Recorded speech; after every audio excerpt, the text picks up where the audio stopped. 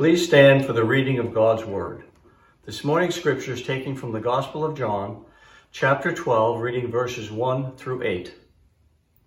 6 days before the Passover, Jesus therefore came to Bethany, where Lazarus was, whom Jesus had raised from the dead. So they gave a dinner for him there. Martha served, and Lazarus was one of those reclining with him at table. Mary therefore took a pound of expensive ointment made from pure nard, and anointed the feet of Jesus, and wiped his feet with her hair. The house was filled with fragrance of the perfume.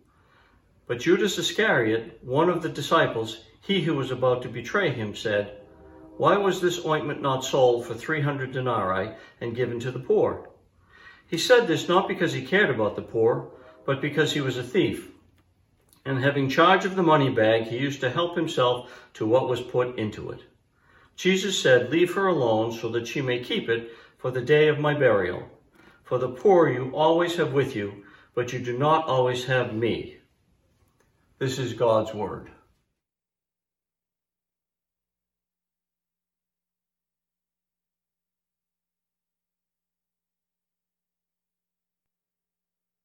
Christian brought his friend to church, a friend who had never been to church before, and he didn't understand what was going on in the service.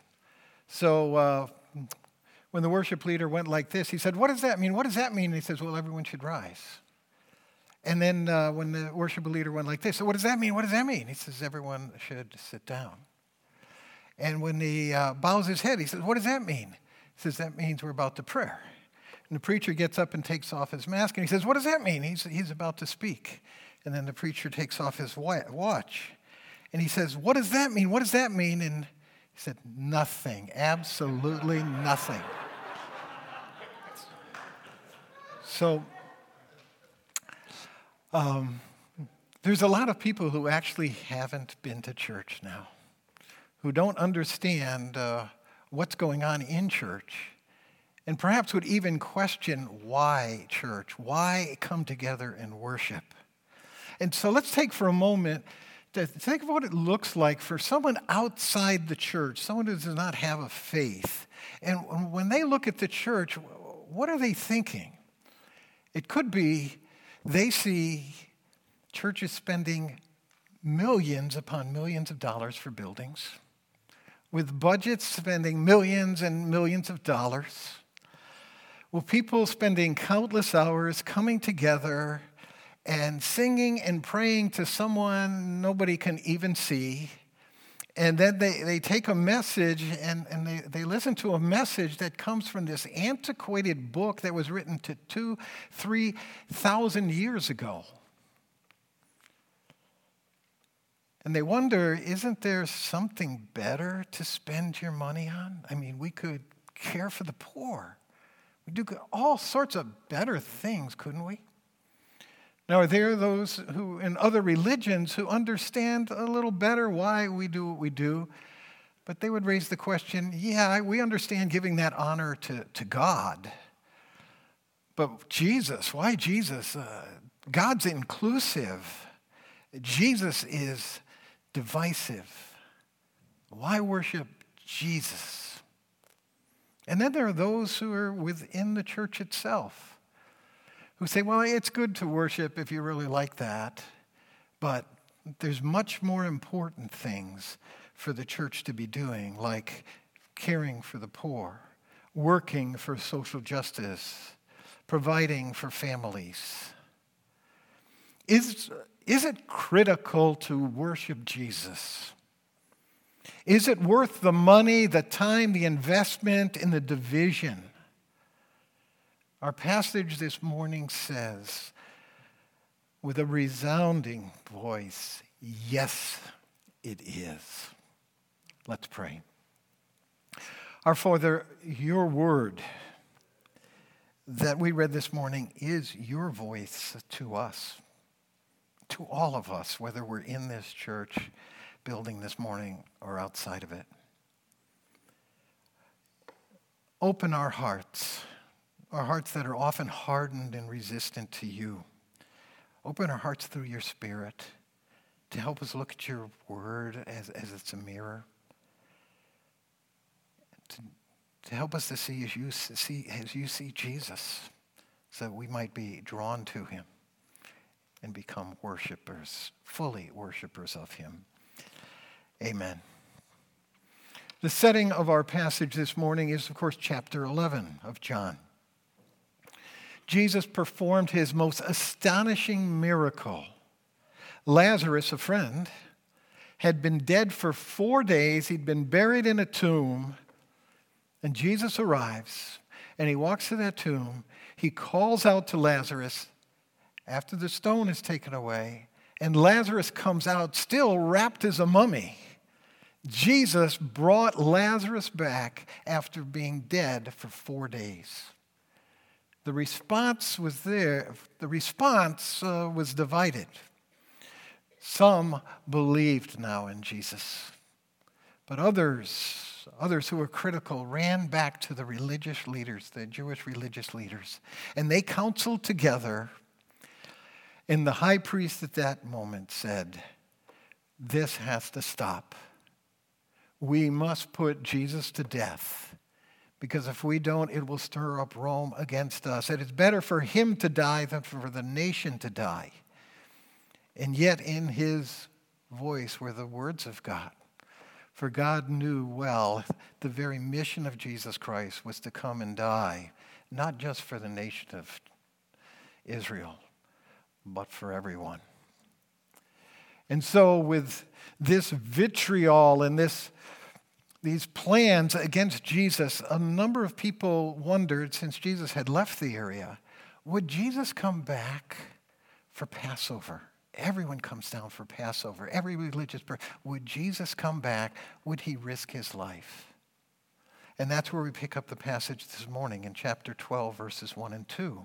And we read, 6 days before Passover, Jesus therefore came to Bethany, where Lazarus was, whom Jesus had raised from the dead. So they give a dinner for him there. Martha served, and Lazarus was one of those reclining at the table. Jesus returned to Bethany 2 miles outside of Jerusalem because, yes, he was going to return to Jerusalem during Passover. He was going to fulfill God's mission for him, which would also fulfill Caiaphas' desire for him. He comes together with friends. The disciples are there as well, other friends. In particular, there's Mary and Martha and Lazarus, the family of Lazarus. And this dinner is as important as Palm Sunday. And as we look at this dinner, we're going to see 3 things. We're going to see the priority of worship, the cost of worship, and the motivation for worship. So let's look at the priority of worship. We continue reading at verse 3. Mary, therefore, took a pound of expensive ointment made from pure nard and anointed the feet of Jesus. And she wiped his feet with her hair, and the house was filled with the fragrance of the perfume. She is worshiping Jesus. Pastor Levering, our previous pastor, used to talk about worship as making much of God. And that's what we see in this passage. She is making much of Jesus. And we see it by the fact that she takes this extravagant gift and pours it out on Jesus' feet. We see later in the passage that the value of that ointment was 300 denarii. 1 denarius was equal to 1 day's labor of a laborer. 300 was essentially a whole year's wages because they didn't work on Sabbath or holidays. 1 year's wages taken at one dinner and poured out on Jesus' feet. She was honoring Jesus, making much of him. We see it by her position. She is at Jesus' feet. She is adoring him. She is serving him. And we see it as the result. The fragrance of that perfume fills the air as worship should fill the air around us. She's making much of Jesus. She is worshiping Jesus, but not everyone in the room is excited about what she's doing. So we read verses 4 and 5. But Judas Iscariot, one of his disciples, the one who would betray him, said, "Why was this ointment not sold for 300 denarii and given to the poor?" Now, the next verse tells us the real motive for Judas. And it says that Judas had the treasury of the disciples. He kept the money of the disciples, and he would pilfer from it. And so let's put as much money into that treasury as we can, because that means more for my own pocket. Yet, as ill-intentioned as Judas was, he has a point. In fact, in a parallel passage in Matthew, it says the disciples raised the same objection. In Mark, it says the bystanders raised the same objection. It's almost as though the only person in the room who got it was the woman, and we're going to see Jesus does as well. But it seems everyone else has that same question, not the same motive, but the same question as Judas. Is it a waste to worship Jesus in this way and pour out that which is so valuable that could have been used for something else? Jesus' response surprises many of us. Verses 7 and 8. Jesus said, "Leave her alone, so that she may keep it for the day of my burial. For the poor you always have with you, but you do not always have me." And what he's saying is, yes, I deserve this worship. Do not stop this woman. Is Jesus self-centered? Is he egotistical? Is he uncaring? I mean, the very core and essence of the character of Jesus Christ is humility. He is God. John establishes that time and time again in his book. He is God, yet he put aside his regal robes of glory to step down into our world and took on our humanity. And then he allowed the creature, those he created, to reject him, to mock him, to brutalize him, and to eventually crucify our very Creator. All because of his love for us. That's humility. That is self-sacrifice. But is he uncaring for the poor? No. Jesus loves the poor. He encourages us to think about the poor always. In fact, his statement that the poor will always be with you is made because he expects us to always be caring for the poor. That opportunity is always going to be there for us, and take advantage of that opportunity. In one of the stories Jesus tells in one of the other Gospels, he talks about a king. It's really him. And he says this, "For I was hungry, and you gave me food. I was thirsty, and you gave me drink. I was a stranger, and you welcomed me. I was naked, and you clothed me. I was sick, and you visited me. I was in prison, and you came to me." Then the righteous will answer him, "Lord, when did we see you hungry and feed you, or thirsty and give you drink? When did we see you as a stranger and welcome you, or naked and clothe you? When did we see you sick or in prison, visit you?" And the king answered them, "Truly I say to you, as I did it for one of the least of these, what you did for one of the least of these, you did for me. That's how much compassion Jesus has for the poor. He's saying when you care for the poor, it's caring for me. When you overlook the poor, you are overlooking me. No. Care for the poor is at the top of Jesus' list.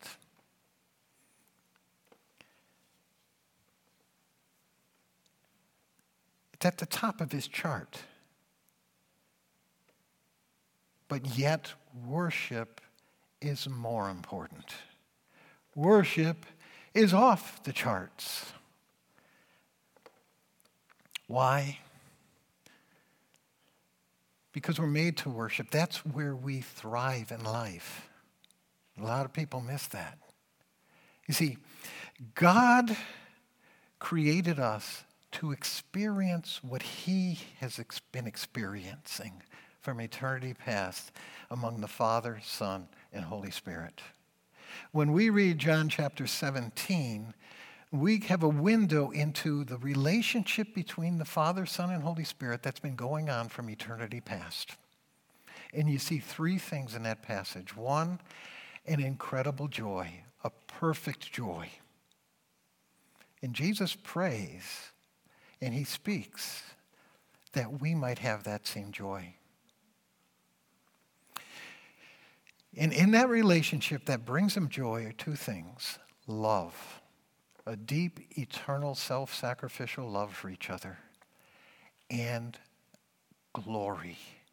They each glorify, treasure, make the most of each other. He created us to experience the joy he has. And that joy comes when we love him. And most of us understand that. Oh, yes, Christianity has to be about receiving God's love and loving him back. But the second thing is glory. If we are to thrive, we love God, but we also glorify him. We understand his glory of us. He made us in his image. He treasures us. Our worship is an expression of giving him the glory back. And so worship centers our lives. What we worship determines the way we live. Because worship is ultimately value, treasure. The treasures in your life, the treasures you seek, drive the way you live and what you pursue. Worship drives us to the most important thing, God himself. And then it centers our lives and directs our lives. Romans chapter 1 tells us what happens when we don't worship. It says, although they knew God and they did not honor him or give thanks, they didn't worship God. They became futile in their thinking. Their foolish hearts were darkened. Claiming to be wise, they became fools because they missed what life is really about. Paul goes on and describes a spiral into deeper and deeper sin because they didn't do something. They didn't worship.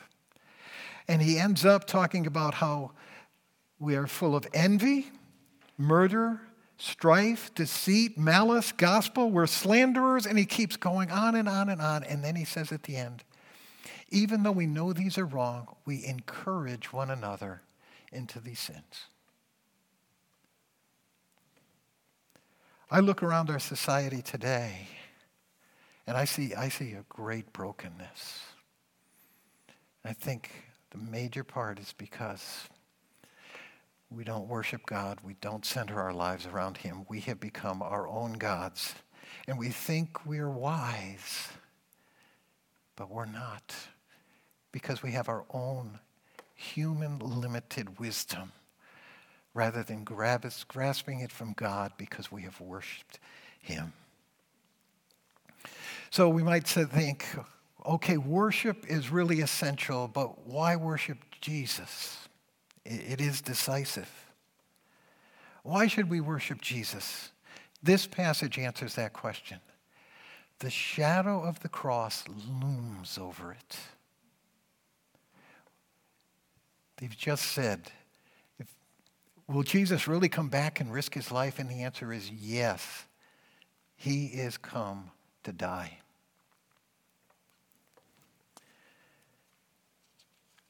When has he come? 6 days before Passover. Because he is going to fulfill what Passover does. In Passover, the lamb is slaughtered, the innocent lamb is slaughtered, and the blood is put over the doors. So that when the judgment of God comes, it sees the blood of the lamb and it passes over that household.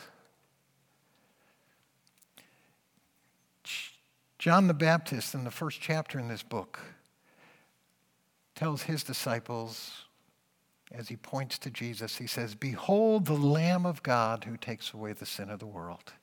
It's Passover. Jesus is coming to be our Passover lamb.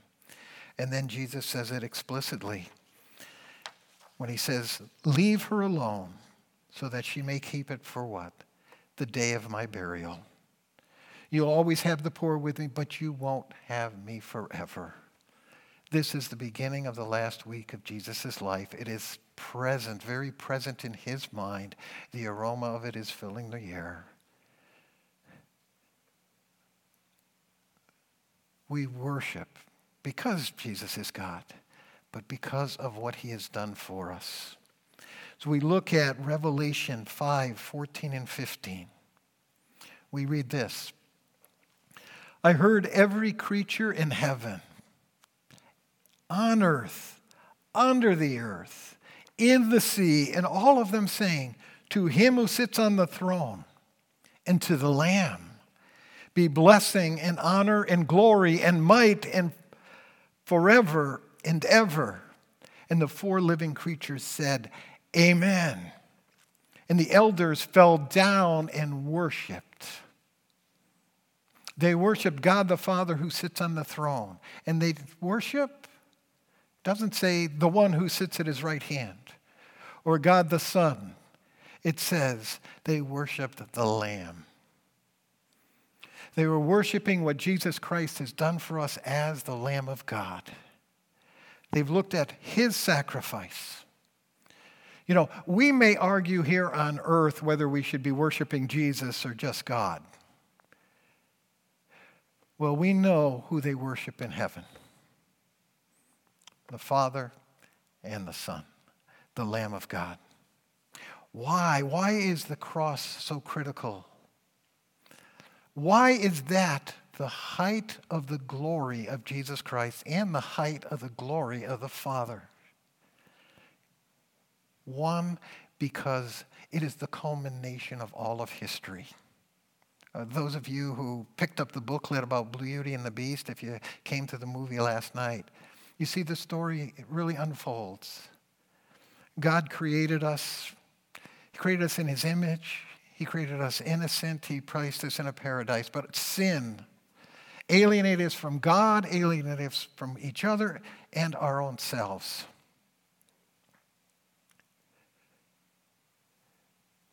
God sent Jesus to take that sin, pay for it, so that he can one day make all things new and begin that new creation in us right now.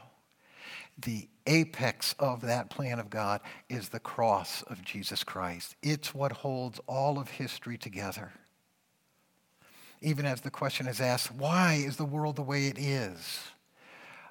Why is God allowing this? God answers, the cross will make it all right. Also, it is the fullest expression of the glory of God. We look at creation and we can see the glory of God. We can see the power of God. We can see the beauty of God. We can see the wisdom of God. We can see aspects of the love of God. But we don't know the depths of the love of God. until we see the sacrifice that he will make for us. We don't see the justice of God until we see the wrath of God poured out upon sin and it falls on Jesus. We don't see the grace of God till we understand that we are free of sin and all that we have done because of what Jesus Christ did on the cross. We don't see the fullness of the wisdom of God until we see how his justice and his love can come together and both be fully satisfied. It happens at the cross. And worship doesn't preclude care for the poor, working for social justice, providing and caring for your family. No. Worship establishes it. Because when we come together in worship, when you spend time in worship, you are centering your life on God. You are seeing God for who he is. And you are being pulled to value what he values, to treasure what he treasures, to live as he would have us live. And the poor and social justice and the family are deeply in the heart of God.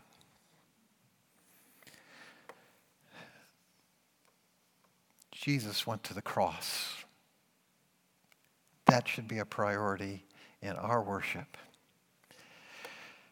The cost of worship we see in this passage. Worship comes in many forms. Here we see it in Mary, worshiping through an act of service, honoring Jesus by anointing his feet, pouring out the expensive ointment, pulling down her hair, wiping his feet dry with her hair. It came at a cost. For her, it was a year's wages. Our worship will be costly. Not always in dollars and cents. It'll be costly because when we put Christ above everything else diminishes. There will be responses toward us because of what Christ has done in our worship for him. One of my brothers had to give up a life of hedonism once he saw Jesus for who he is.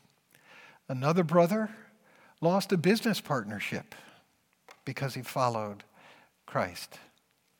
A Jewish friend of mine lost his family. They turned against him when he became a Christian. Multitudes of people around the world today are imprisoned or martyred because they worship Jesus. Most of us aren't paying that same cost, but we all pay a cost because worshiping Jesus will reprioritize our lives. And we will be giving up things. We will it will redirect the way we spend our money. It will redirect the way we spend our time, what our heart invests in. Yes, worship is costly. Also, in this passage, we see that Mary compromised her reputation. He opened herself up to criticism and gossip because of her worship. It even says, Matthew says, the disciples became indignant toward Mary because she was worshiping Jesus like this. See, it was near scandalous for a woman to take her hair down. And here Mary has to pull her hair down. She's at his feet. She's poured out all of this ointment upon him and on his feet. She's down there. It looks like she's groveling before him. And those around are saying, well, what is she doing?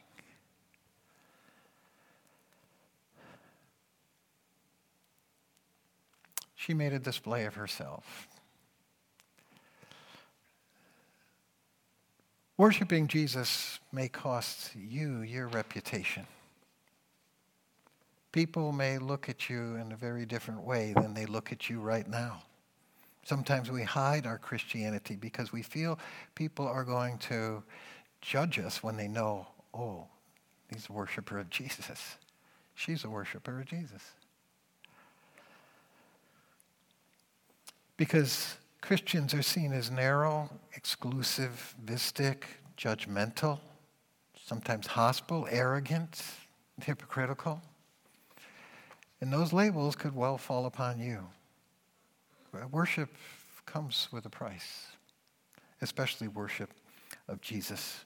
But Mary was willing to pay the price. In fact, it was a joy for her to pour out a year's worth of ointment on the feet of Jesus. It gave her a sense of fulfillment to worship Jesus. What motivated her and brought her to the point that paying this price was a joy and fulfillment? What motivated her? And we see that in this passage as well. Now, the passage doesn't explicitly explain why Mary was moved at this particular moment to honor Jesus. We know she was very close, as her brother and sister were very close to Jesus as well. We know she felt a real special connection to Jesus.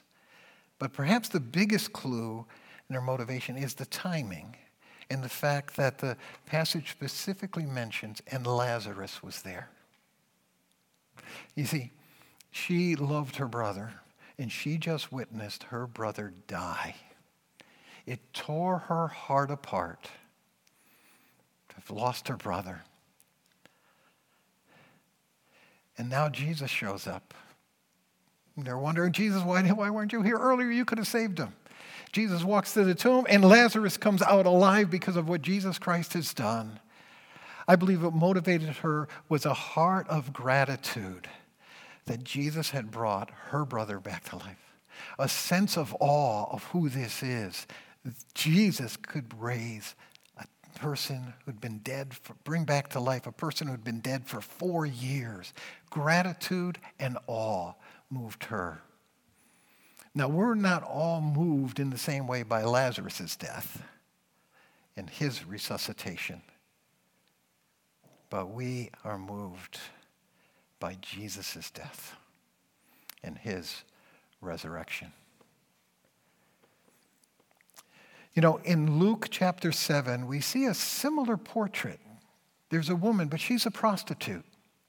And Jesus is at a dinner, and she falls down before Jesus. She's at his feet. She's pouring out a valuable ointment upon him, anointing his head with this.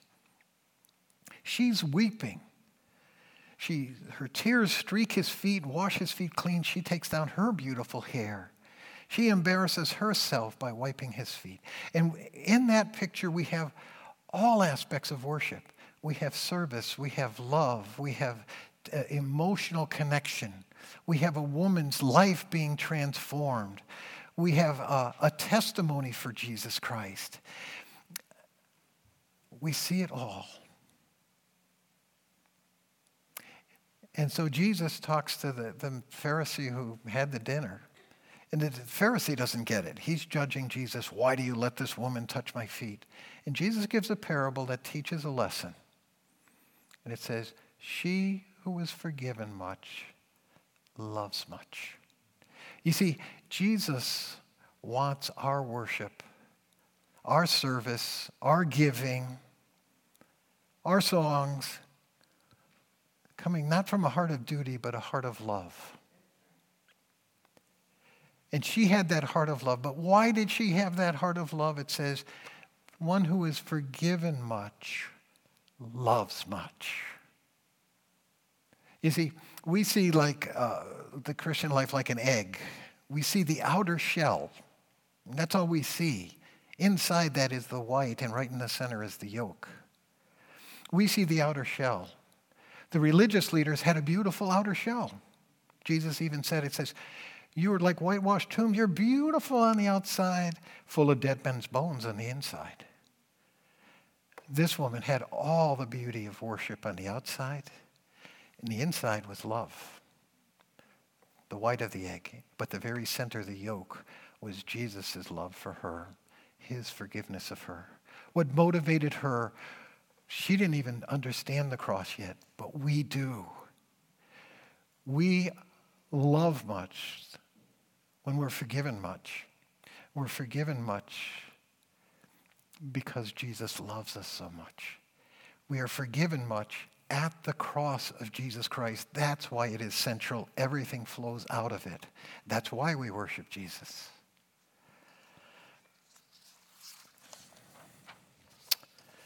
One author, one of my seminary professors, wrote this in a book.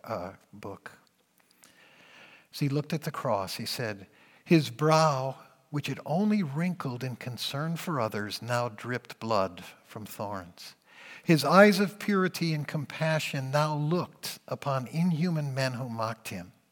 His hands, which had reached to help and comfort, had nails pierced through them.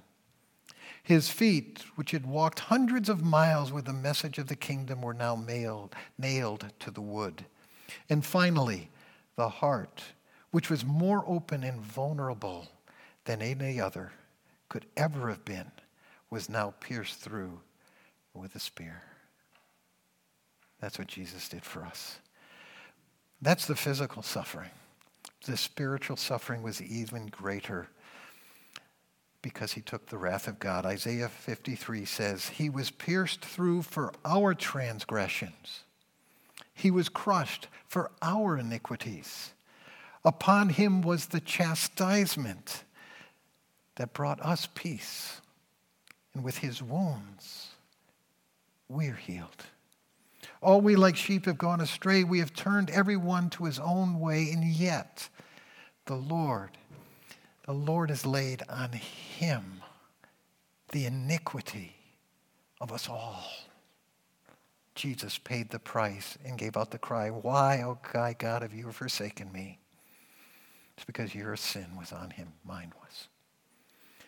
It is a waste to worship Jesus if Jesus wasted his life. But if Jesus didn't waste his life, if what he did was bring us life in his death, if his resurrection was the stamp of the approval of God the Father, then we should join the angelic realm in heaven, the choruses that are praising in this way. Worthy is the Lamb who was slain to receive power and wealth and wisdom and might and honor and glory and blessing. Yes, it is worth it. It is worth everything to fall at the feet of Jesus. Our Father, keep these truths close to our hearts. Keep Christ at the very center of our worship and our lives. In Jesus' name we pray. Amen.